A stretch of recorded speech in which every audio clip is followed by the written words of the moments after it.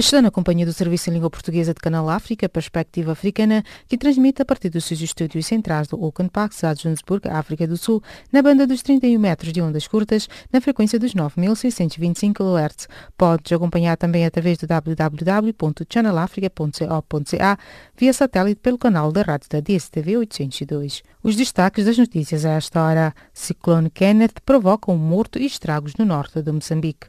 Retomadas buscas por desaparecidos no naufrágio em São Tomé e Príncipe. Oposição exige nova eleição da mesa do Parlamento da Guiné-Bissau. Fique já a seguir com o desenvolvimento destas e mais notícias. A vossa especial atenção.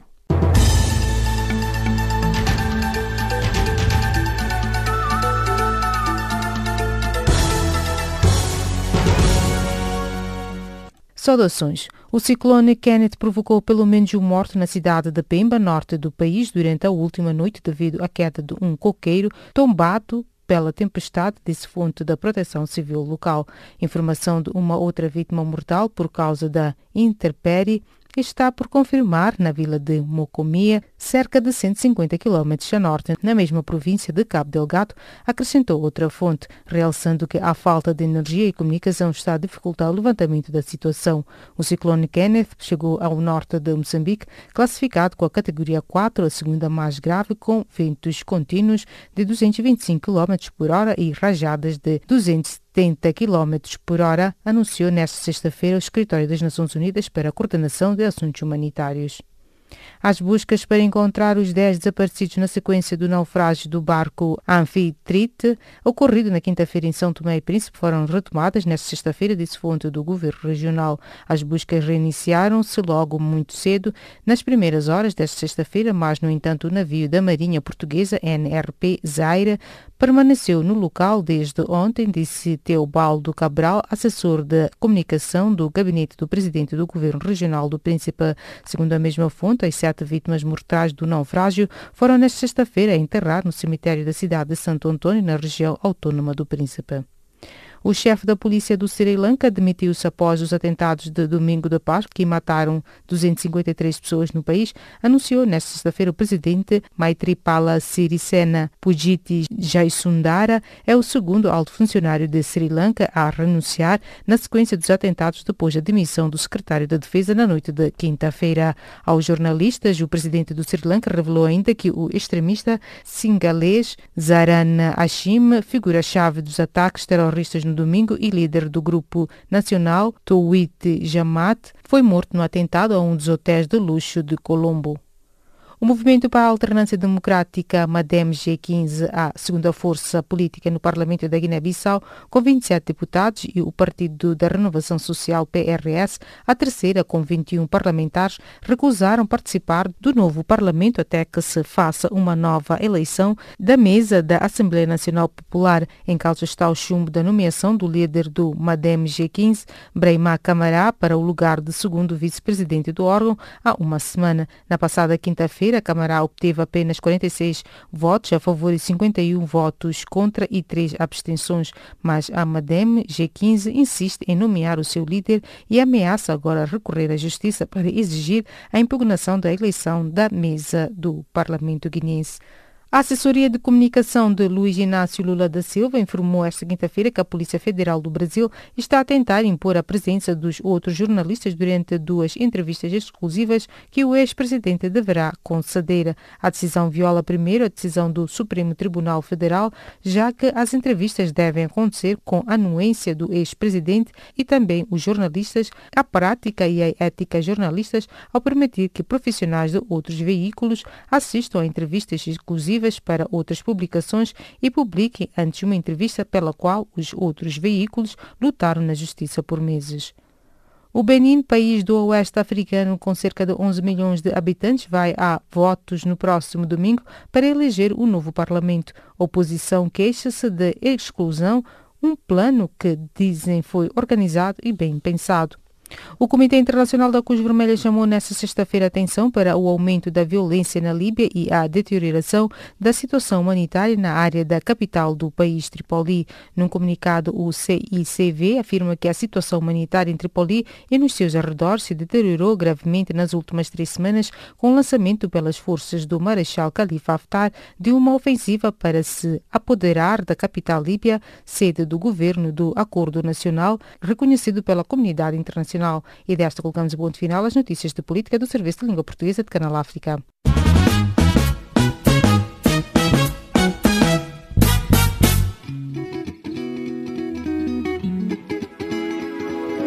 Caleidoscópio africano.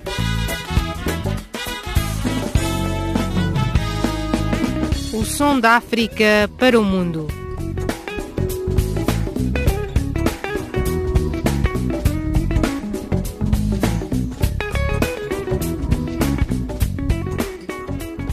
Caleidoscópio africano.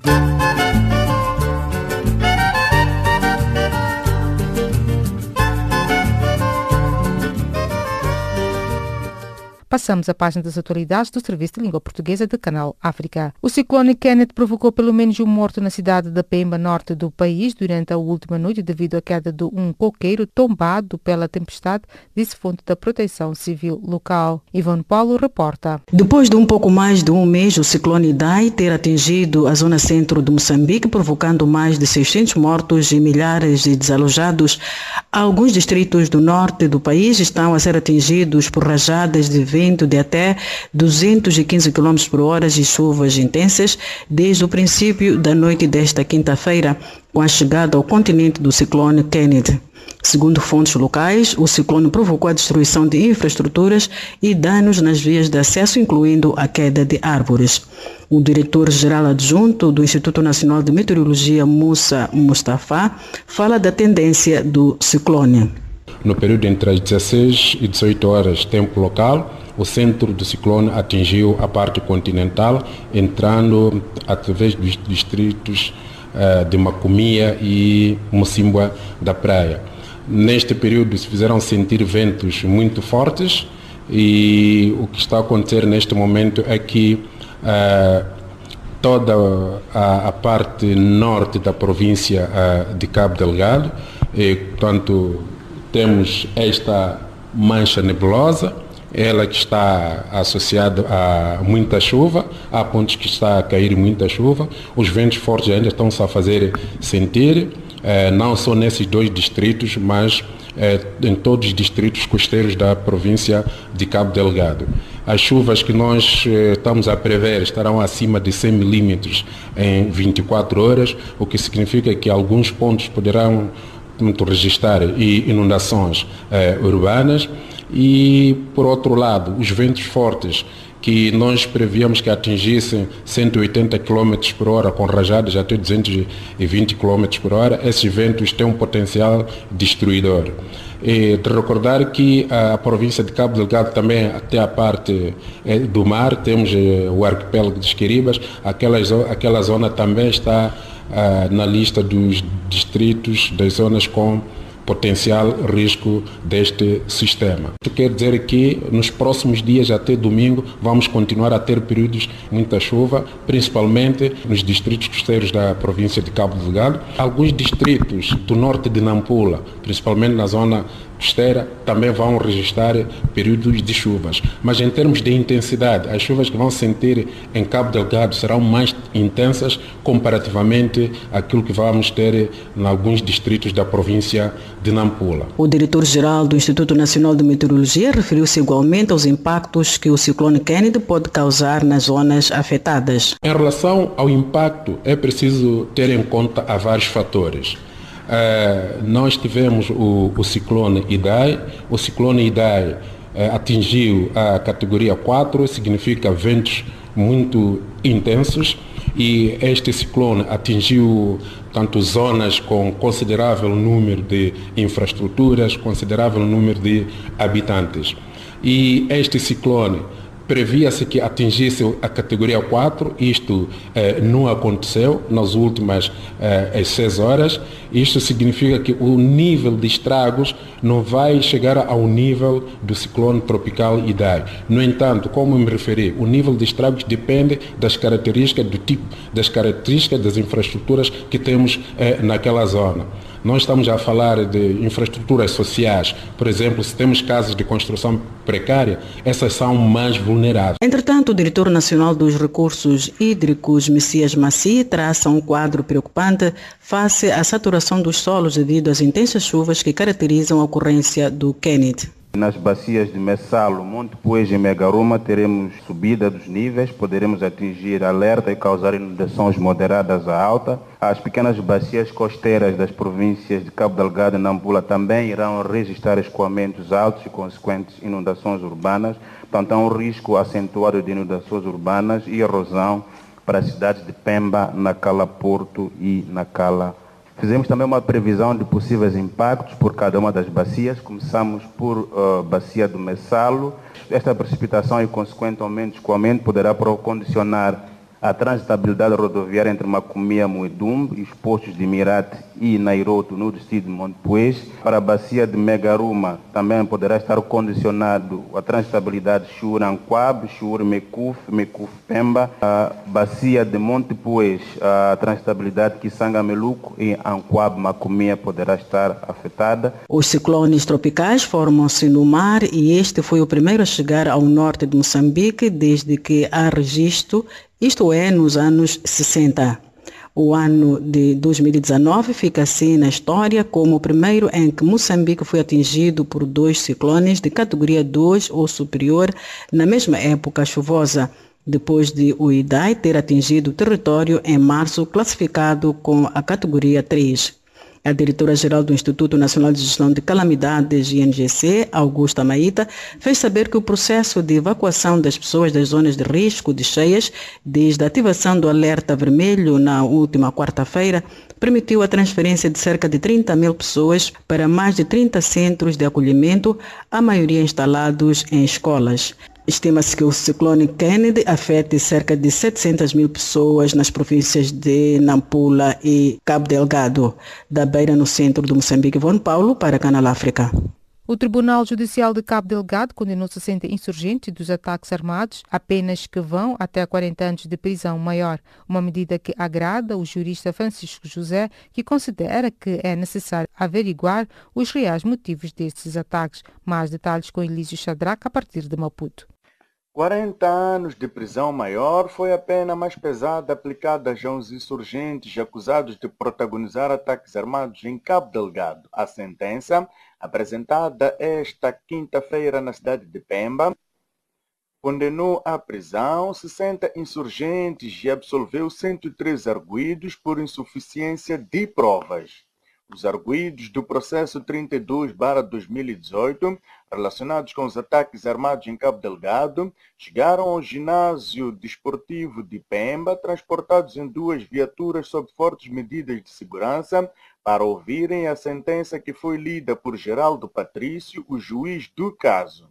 Este, em cerca de 3h30, leu a sentença e anunciou a decisão final do Tribunal Judicial da província de Cabo Delgado, que condena 60 arguidos a penas que vão até 40 anos de prisão maior por atos de ataques na província mais a norte de Moçambique. O Ministério Público não se pronunciou sobre a decisão do tribunal, mas a defesa considerou justas as penas aplicadas. No entanto, ainda não há certeza se vai ou não se remeter um recurso.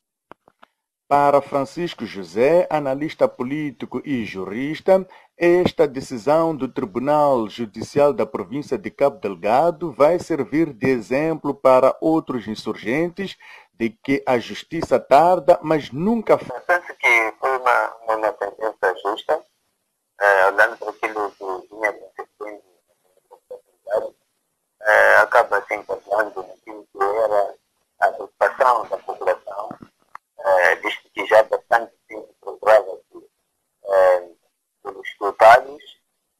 Então a sentença, de uma certa forma, veio a trazer aquilo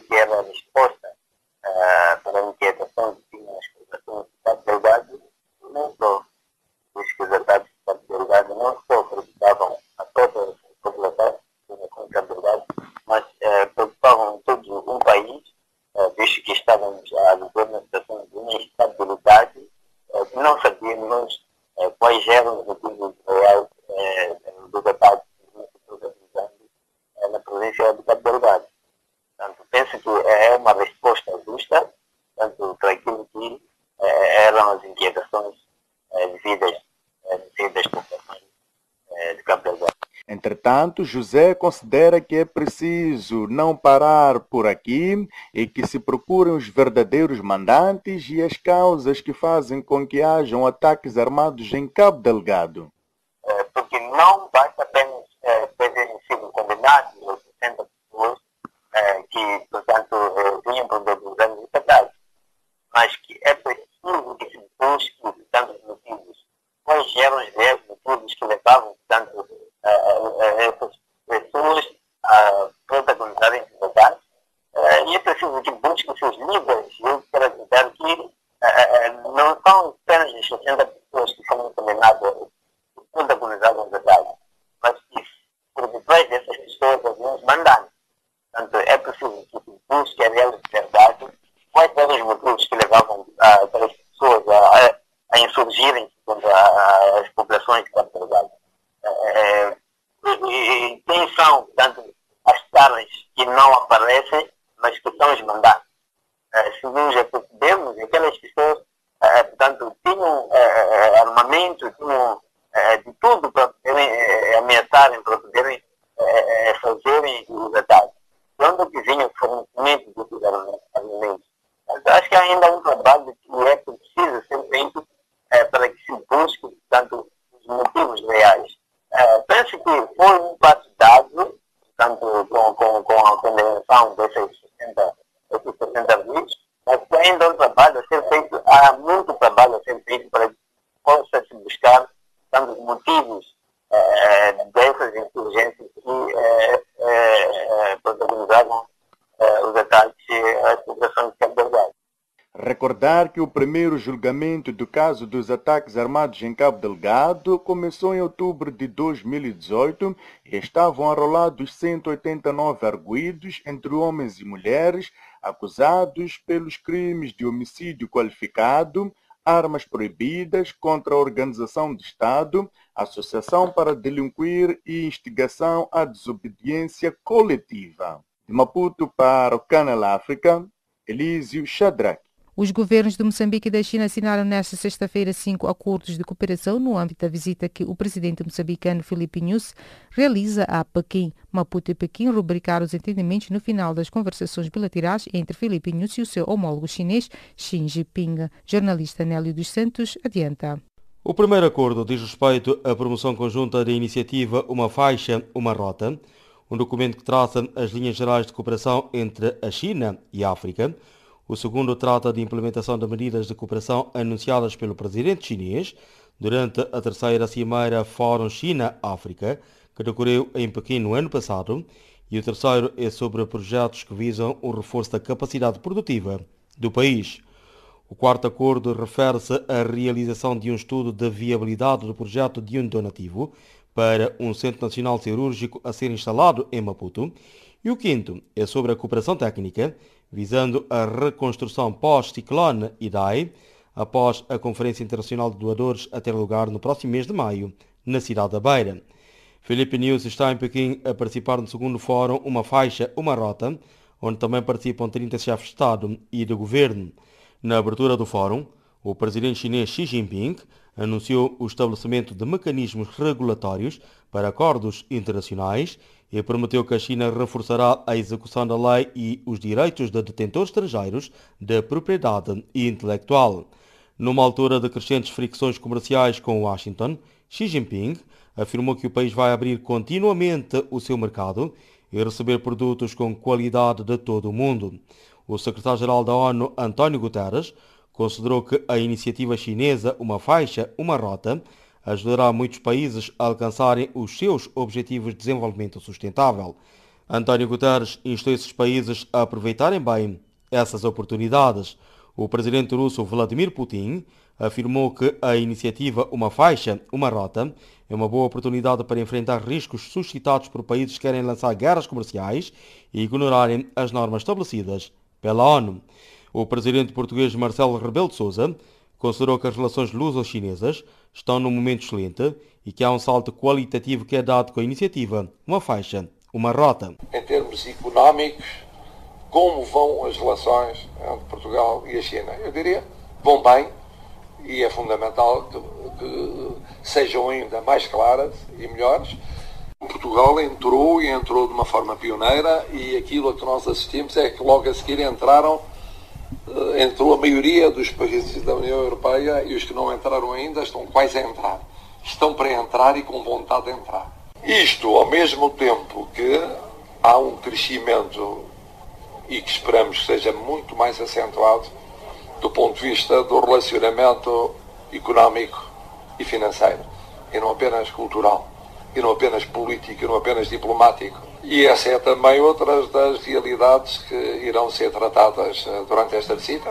Há aqui muito a considerar, mas também há muito a considerar pensando que Portugal, ao mesmo tempo, está presente bilateralmente, está presente no quadro da União Europeia. Marcelo Rebelo de Sousa disse também que Portugal pode ter um papel muito importante nas relações de China com os países de língua portuguesa. A China reconhece um papel cimeiro de Portugal, quer no quadro da União Europeia, quer no outro domínio que queria falar, que é no relacionamento com países de língua portuguesa, portanto no quadro da CPLP. E aí Portugal, e só Portugal, pode desempenhar esse papel, nenhum dos outros países pode desempenhar esse papel. Críticos da iniciativa chinesa têm alertado que os planos chineses irão subverter a atual ordem internacional e alargarão a esfera de influência de Pequim.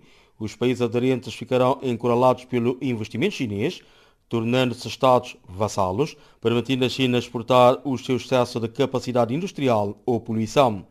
A grande visão geoeconómica da China inclui uma malha ferroviária e autoestradas a ligar a região oeste do país, a Europa e Oceano Índico, cruzando Rússia e Ásia Central, e uma rede de portos em África e no Mediterrâneo, que reforçarão as ligações marítimas das prósperas cidades do litoral chinês. Pelo caminho estão a ser erguidos aeroportos centrais elétricas e zonas de comércio livre, visando dinamizar o comércio e a indústria entre regiões pouco integradas na economia global. O ministro dos Negócios Estrangeiros da China, Wang Yi, admitiu numa das suas deslocações à cidade da Praia que Cabo Verde tem uma posição geoestratégica importante na iniciativa Uma Faixa, Uma Rota. Cabo Verde tem uma posição geográfica muito importante e é um cruzamento entre as linhas de frentes marítimas, por isso também é um ponto de prolongamento de nova rota de seda do século XXI. O governo cabo-verdiano já manifestou vontade a integrar esta iniciativa, Uma Faixa, Uma Rota. O diretor-geral do Turismo de Cabo Verde, que se encontra a participar na 7ª Exposição Internacional de Turismo de Macau, reafirmou isso em declarações hoje à agência Lusa. Nós temos uma posição geoestratégica muito boa no Atlântico Médio. Estamos a 4 horas da Europa, a 4 da América Latina, a 6 da América do Norte, a 1 hora do continente africano. Francisco Sanches Martins acredita que a China pode fazer de Cabo Verde a sua plataforma de negócios, especialmente através da iniciativa Uma Faixa, Uma Rota. Cidade da Praia, Nélio dos Santos, Canal África. Em São Tomé e Príncipe, tragédia no mar com navio de carga e passageiros provoca 7 mortos, 10 desaparecidos, 55 pessoas salvas. As autoridades mobilizaram-se pela causa trágica e abertura de inquérito para apuramento das causas que têm sido constantes na ligação entre as duas ilhas e consensual. Venceslau Renner com mais pormenores. O Governo Regional decretou 3 dias de luto regional e promete abrir o inquérito com o objetivo de vir apurar as responsabilidades, porque entende que esta tragédia não deve ficar impune. Após a reunião do Conselho do Governo Regional para anunciar 3 dias de luto na região autónoma do Príncipe e suspendermos todas as atividades políticas, culturais e recreativas alusivas a mais um aniversário da autonomia regional, de forma a podermos estar próximos dos familiares que perderam seus entes queridos e apelar a toda a população do Príncipe para que estejamos unidos e com os olhos postos, de facto, a consolar aos familiares que perderam os entes queridos. Numa conferência de imprensa, os órgãos de comunicação social, o presidente do governo regional, Tosé Cassandra, disse que vai abrir em conformidade com a lei depois de apurar as veracidades dos factos. No entanto, 7 mortos, sendo 4 crianças e 3 adultos, bem como 10 pessoas ainda dadas como desaparecidas, são novos dados do naufrágio desta quinta-feira do navio Anfitrite, perto da Ilha do Príncipe, de acordo com as novas informações divulgadas pelo primeiro-ministro e chefe do governo santomense Jorge Bom Jesus. Numa primeira comunicação oficial à nação após o naufrágio, o chefe do governo assegurou que todas as medidas estão a ser tomadas para, em primeiro lugar, encontrar-se rapidamente os desaparecidos e garantir toda a assistência aos sobreviventes e proceder à abertura de um inquérito para apurar as causas deste trágico acidente e imputar as eventuais responsabilidades. Proceder-se à abertura imediata de um inquérito para se apurar as causas deste trágico acidente e a sacar as eventuais responsabilidades. E também já foi convocada uma sessão extraordinária do Conselho de Ministros, onde serão analisadas pormenorizadamente todas as informações disponíveis e tomadas as medidas que forem necessárias para ultrapassarmos da melhor forma esta trágica situação. Quero aqui, em nome do Governo, expressar publicamente os nossos agradecimentos a todas as empresas privadas e pessoas anónimas que estiveram envolvidas nesta operação de busca e salvamento, cuja intervenção rápida e oportuna impediu que o pior acontecesse. Tendo declarado a deslocação do Ministro do Trabalho e Solidariedade da Região Autónoma do Príncipe para acompanhar a situação e apoiar no que for necessário, o Primeiro-Ministro disse que já foi convocada uma sessão extraordinária do Conselho de Ministros para analisar em pormenores todas as informações e tomar medidas que forem necessárias para se ultrapassar esta trágica situação. Por outro lado, o Procurador-Geral da República, Kelvin Carvalho, também se pronunciou sobre a abertura do inquérito. De recordar que o navio Anfitrite zarpou de Santo Tomé na quarta-feira com destino à Ilha do Príncipe e não chegou ao destino. Fonte da Guarda Costeira de Santo Tomé disse que a embarcação captou no mar perto do ilhéu Boné de Joque quando faltavam poucas milhas para atracar no porto da cidade de Santo Antônio. Segundo a fonte da Guarda Costeira, a turbulência marítima, que é comum nas imediações do ilhéu Boné de Jockey, associada a algum desnível de carga que o navio transportava, pode ter sido a causa do capotamento. Para além de cargas diversas com destaque para combustíveis, a Anfitrite transportava 55 passageiros e a maioria dos passageiros já foi resgatada no mar. De lembrar que o navio é privado e pertence a homens de negócios belgas. As buscas continuaram nas primeiras horas desta sexta-feira, mas, no entanto, até agora, sem qualquer sucesso, não tendo verificado nenhum corpo nem dos dados como desaparecidos. Venceslau Renner, Canal África, São Tomé e Príncipe.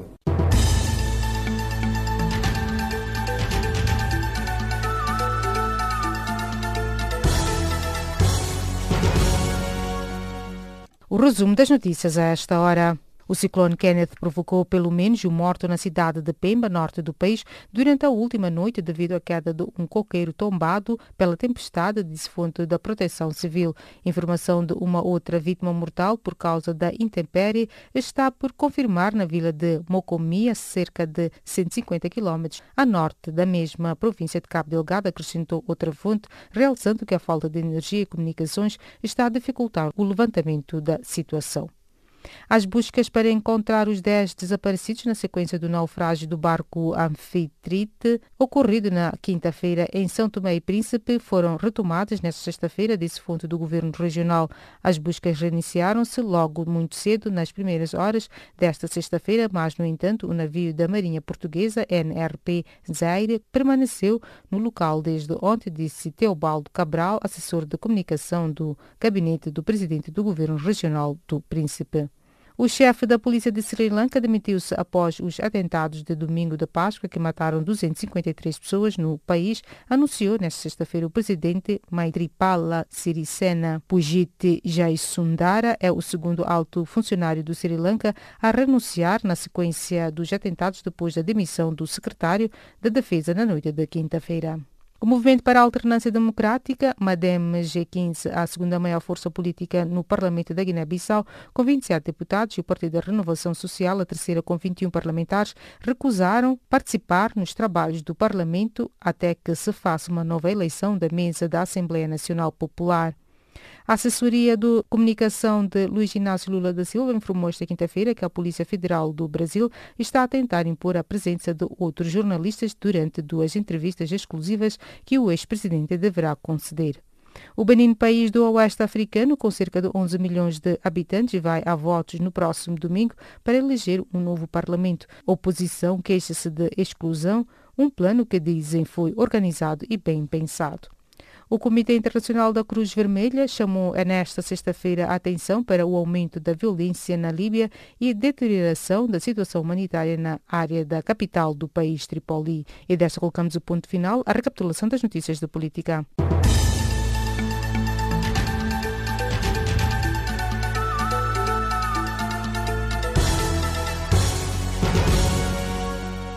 E dando continuidade à página das atualidades do Serviço de Língua Portuguesa, porta-voz do Conselho Militar da Aliança para a Liberdade e Mudança em conferência de imprensa em Khartoum anunciaram que tinham chegado a um acordo sobre a maioria das demandas dos manifestantes. Hélio Guilich, académico e analista político moçambicano, elabora. A questão colocada é uma questão não muito complexa e é uma questão que vai nos oferecer vários cenários, porque por causa da natureza do golpe de Estado e também poucos esperavam que El-Bashir fosse cair nas circunstâncias em que caiu. Quando dava a entender que estava de pedra e cal, obviamente com algumas turbulências internas, acontece o golpe de Estado, uma circunstância mesmo muito bem orquestrada e perpetrada pela ala militar. E o cenário depois de um golpe de Estado, o normal é que comecem a surgir facções, é normal que a oposição comece a reorganizar, e inclusive é normal que algumas alas do partido, da ala governamental, comecem a namorar a ala militar por forma a obter alianças. Eu digo questão das alianças porque foi um golpe de Estado perpetrado pela ala militar e sabemos nós o poder que a ala militar tem nestas circunstâncias. Então, o poder da ala militar não se vai circunscrever apenas a deixar cair o presidente, mas obviamente que vão querer dividendos numa futura força governamental que se vai formar no Sudão.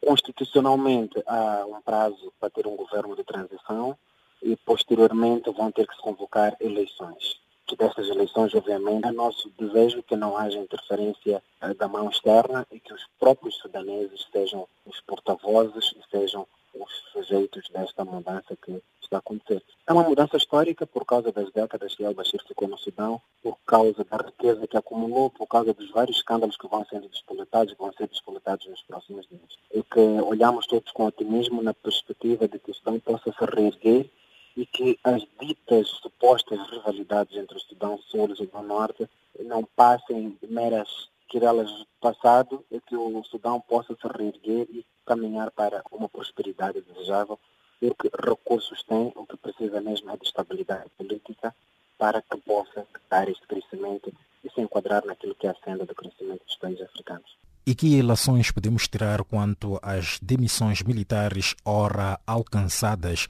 ao longo destas negociações? Parece uma questão muito estratégica, na medida em que vão se demitir e não vai tardar que se associem a novas forças governamentais ou que sejam os fomentadores da nova ordem política que o Sudão vai enfrentar, mas que os próximos dias vão nos dizer muito em torno destas demissões e do provável governo que se vai formar no Sudão. Omar el-Bashir é um general e foi golpeado por militares. Nós estaríamos quase a ver uma repetição do que aconteceu no Egito, em que tivemos um militar a ser destituído pelos manifestantes e tivemos um poder civil que também viria a ser destituído por um poder militar? Obviamente que essas coisas acontecem e permita-me socorrer de uma passagem bíblica que diz que quem mata com fogo também vai ser morto. Quem usa faca vai morrer com faca. A Bíblia não usa isso por acaso. Tenta, de uma maneira alegórica, metafórica, trazer-nos a questão cíclica. Os acontecimentos na história são cíclicos e a própria tomada de posse de Muammar el-Bashir não foi pacífica.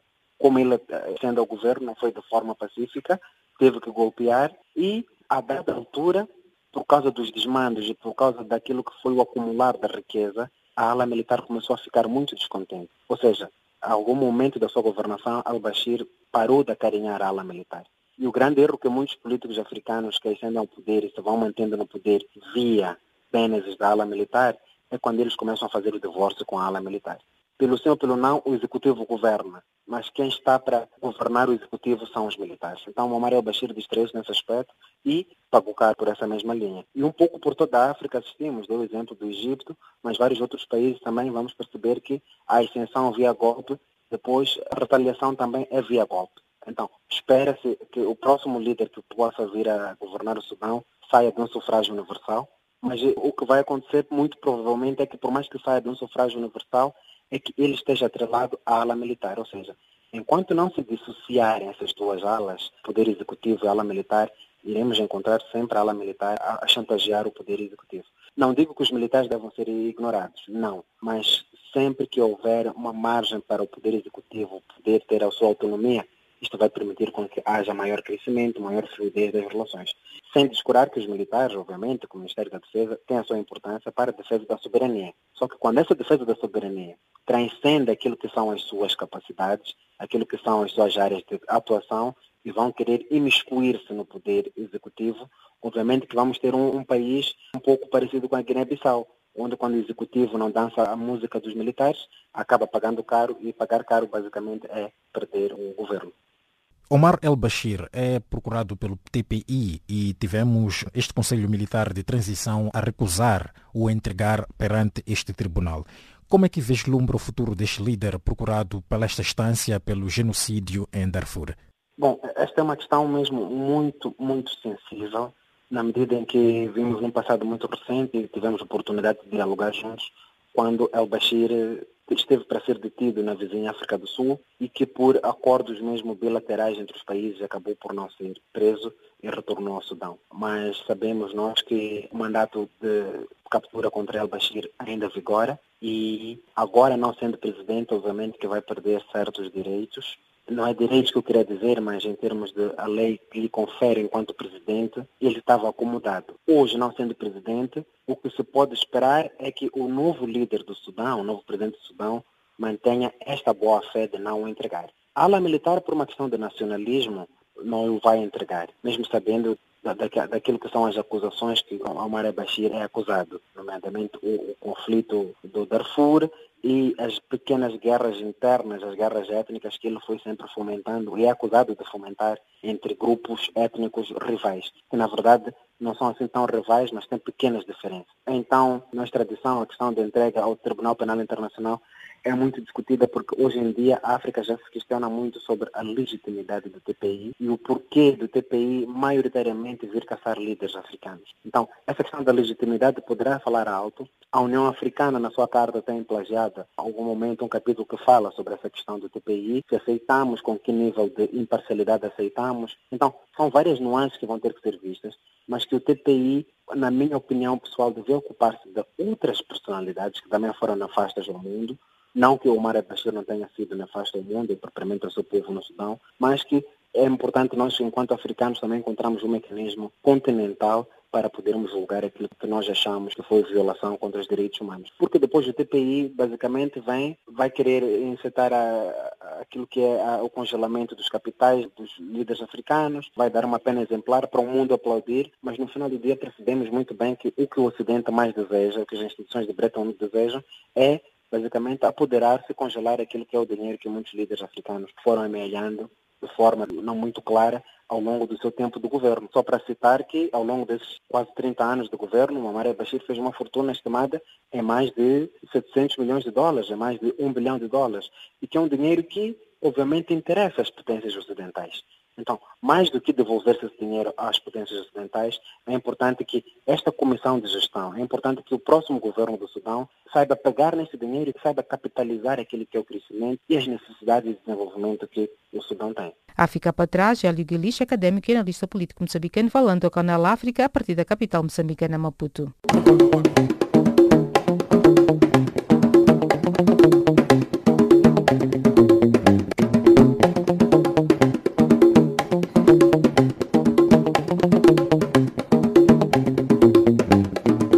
A vossa especial atenção à página de cultura do Serviço em Língua Portuguesa de Canal África. Inauguração das obras qualificadas, Feira das Ilhas, espetáculo musical, palestras, exposição são algumas atividades previstas para comemorar os 161 anos da cidade da Praia, assinalado no dia 29 deste mês. As atividades arrancam nesta quinta-feira, dia 25, com um conjunto de palestras na Universidade de Cabo Verde sobre a cidade da Praia, a sua evolução e a importância dela no desenvolvimento de Cabo Verde. A escritora e poetisa angolana Ngonguita Diogo será homenageada no dia 3 de maio pela mediática de Luanda, isto no âmbito das ações culturais e valorização dos artistas. De acordo com uma nota da instituição, durante a homenagem, o percurso artístico e literário da escritora será apresentado em palco. Ngonguita Diogo é uma das declamadoras mais ouvidas em Angola e começou a escrever artisticamente em 2004. Vai acontecer na capital de Moçambique, cidade de Maputo, a 4ª edição do Educa Moçambique, Feira e Conferência Internacional de Educação. O evento é organizado pela CAD, Comunidade Acadêmica para o Desenvolvimento, e o lema para a presente edição é Juventude Mulher TIC, no desenvolvimento socioeconômico de Moçambique, a educação como fator-chave. Educa Moçambique vai acontecer de 23 a 25 de maio no campus universitário da Universidade Eduardo Mondlane. A Companhia da Dança Contemporânea de Angola leva nos dias 26, 27 e 28 de abril a peça O Monstro Está em Cena no Centro Cultural Português, em Luanda. Para além das 3 exibições, o programa inclui ainda uma conversa alargada sobre a dança e as outras artes, com a participação do escritor Carlos Ferreira, da arquiteta Paula Nascimento e da curadora Susana Souza, a ter lugar no Memorial Antônio Agostinho Neto. O primeiro-ministro e a ministra da Cultura de Portugal inauguram nesta quinta-feira, na Fortaleza do Penins, a exposição Por Teu Livre Pensamento, uma mostra do que vai ser o futuro Museu Nacional da Resistência e da Liberdade que aí vai surgir. Aos 45 anos da libertação dos últimos presos da Fortaleza do Penins, vão ser comemorados no próximo sábado com um programa cultural ao longo do dia. A edição inaugural de Maputo International Music Festival, a realizar-se no dia 15 de junho no campo de Machaque, na Baixa da capital moçambicana, vai contar com autores de 4 países africanos, nomeadamente Anita Makwakwa, Marlene, Dama do Bling, Lorena Nhat, DJ Ed Nilsen e DJ Faia de Moçambique, Pérola, Ana Joyce, Edmásia, Filho de Zua e Alcen Paixão de Angola, John Ramos, George e Lon Johnson de Cabo Verde e DJ Shimza da África do Sul. Entretanto, a edição da estreia do Maputo International Music Festival vai durar 10 horas, isto é, deverá iniciar às 19 horas e terminar às 5 horas da manhã. A idealidade porto-novense, em Cabo Verde, tem já praticamente definido o cartaz das festas de São João, que acontecem em junho, com CP4 Pedro, Denis Graça, Nancy Vieira, Gil Semedo, Cabo Verde Show, Jocelyn Mendina e Blaca em posição de destaque. Ponto final à página de cultura do Serviço em Língua Portuguesa de Canal África.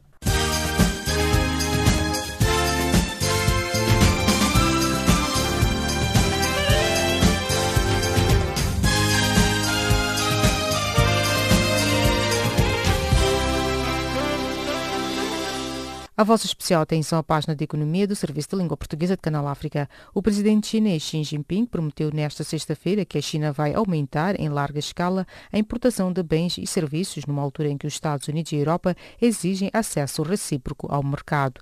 A China reduzirá ainda mais as suas taxas alfandegárias, afirmou Xi no discurso inaugural do segundo Fórum Uma Faixa, Uma Rota, que decorre em Pequim, numa altura de crescentes frições comerciais com Washington. Xi Jinping afirmou que o país vai abrir continuamente o seu mercado e receber produtos com qualidade de todo o mundo. Enquanto isso, os governos de Moçambique e da China assinaram 5 acordos de cooperação no âmbito da visita que o presidente moçambicano Filipe Nyusi realiza a Pequim, informou nesta sexta-feira a imprensa moçambicana. Maputo e Pequim rubricaram os entendimentos no final das conversações bilaterais entre Filipe Nyusi e o seu homólogo chinês Xi Jinping. O primeiro acordo diz respeito à promoção conjunta da iniciativa Faixa e Rota, um documento que traça as linhas gerais de cooperação entre a China e a África. O segundo trata da implementação de medidas de cooperação anunciadas pelo presidente chinês durante a terceira cimeira do Fórum China-África, que decorreu em Pequim em 2018. E o terceiro é sobre 2 projetos que visam o reforço de capacidade produtiva do país.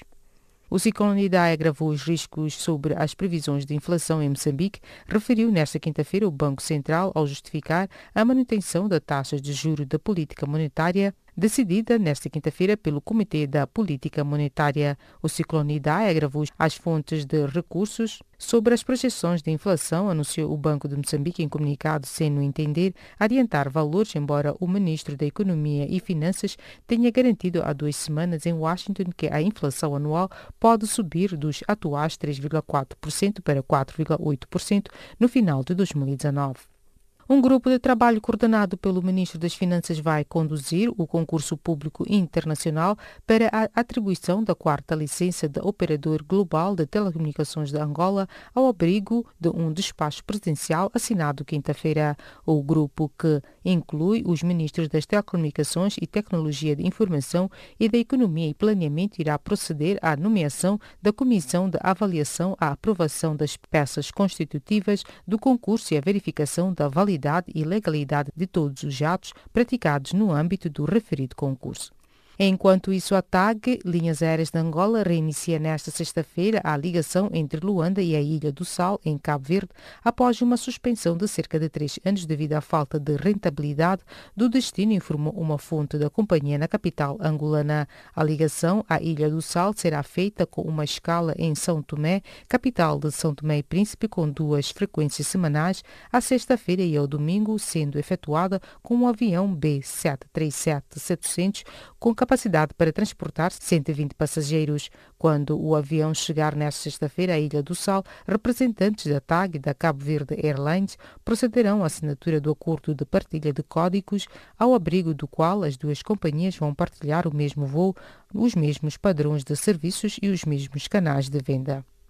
O valor do mercado da Microsoft Corporation superou o patamar de $1 bilhão, ultrapassando a Apple e tornando-se na cota com mais valor dos Estados Unidos e do mundo inteiro. A impulsionar esta marca estiveram os resultados trimestrais apresentados pela tecnologia. A luta por ser a empresa mais valiosa do mundo em capitalização de mercado acontece entre a Amazon, a Apple e a Microsoft.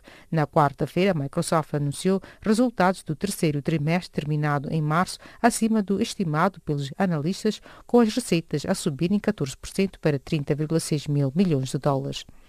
O Banco Mundial vai conceder mais de $200 milhões americanos para aumentar o acesso à eletricidade em África, anunciou uma nota divulgada em Nouakchott.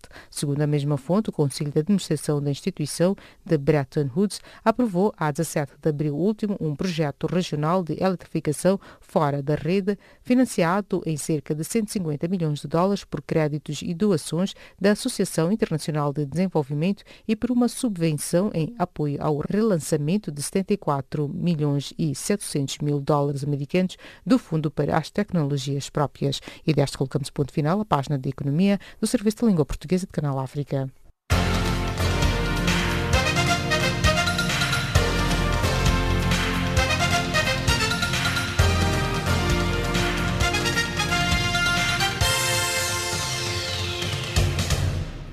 Saudações desportivas. As atenções dos prosélitos da bola ao cesto no continente africano convergem para a cidade de Abidjan, Costa de Marfim, cenário do sorteio da Final Four da primeira edição da Africa Basketball League, classe sénior masculina, que acontece neste sábado na sede da FIBA África. 1º de agosto de Angola, Smurra Sporting Clube do Egito, Association Sportive Salé de Marrocos e Jeunesse Sportive Caiuranese da Tunísia pelejam pelo sceptro continental de 24 a 26 de maio em Luanda, no pavilhão multiusos do Quilamba. Co-organizado pela Federação Angolana de Basquetebol e FIBA África, a Africa Basketball League é a versão reformulada da então Taça dos Clubes Campeões, que no dia 24 de maio faz disputar as meias finais. O jogo entre a Baía de Pemba e a Costa do Sol, agendado para domingo, inserido na primeira jornada do Moçambola, poderá ser cancelado devido à ocorrência do ciclone Kenneth, que desde esta quinta-feira está a afetar o norte da província de Cabo Delgado. Ananias Kouana, presidente da Liga Moçambicana de Futebol, afirmou que o jogo ainda não foi cancelado, mas admitiu que a partida poderá não acontecer caso o ciclone Kenneth atinja dimensões devastadoras, como aliás está previsto. O dirigente remete para esta sexta-feira a decisão se o jogo entre o Baía de Pemba, equipa que disputará pela primeira vez o Moçambola, e o Costa do Sol, de Horácio Gonçalves, terá condições de se realizar.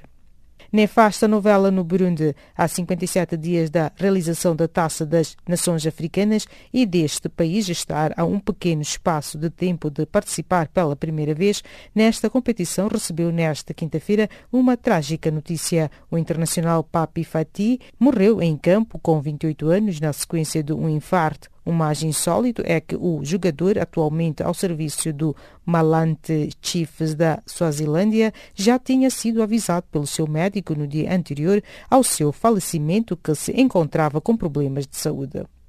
A Tunísia defrontará o Iraque a 7 de junho próximo no estádio Radès de Tunis, em jogo amistoso no quadro dos preparativos para o Campeonato Africano das Nações CAN de futebol previsto para 21 de junho a 19 de julho de 2019 no Egito, anunciou a Federação Tunisina de Futebol. No mesmo contexto, a equipa tunisina deslocar-se-á 4 dias após a Croácia para desafiar a sua similar local, finalista do último Mundial. Uma vez de regresso ao país, a Tunísia jogará a 17 de junho próximo no estádio Radès contra o Burundi, colocado no grupo B do CAN de 2019.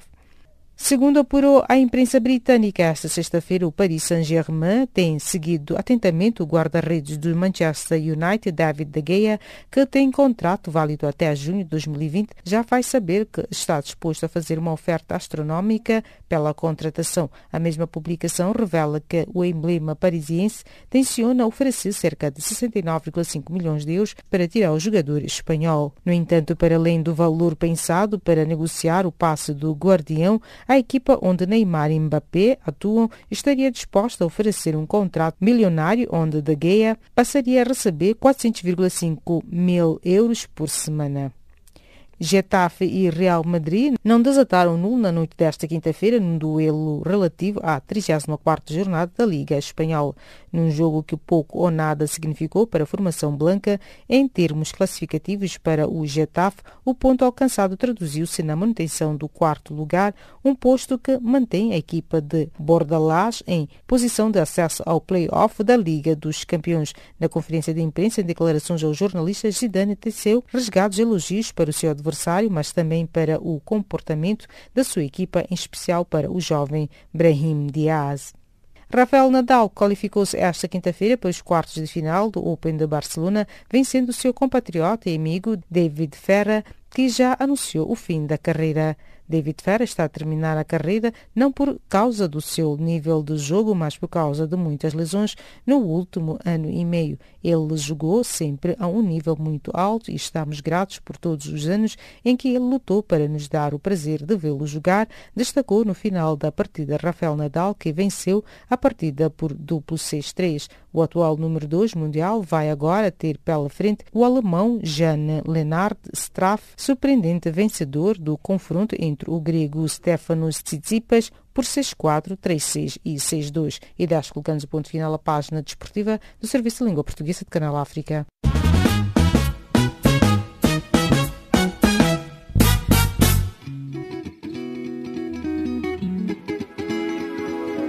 Caleidoscópio africano.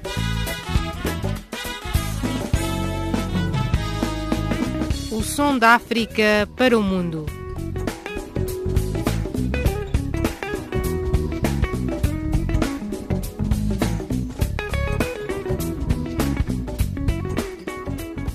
Caleidoscópio africano.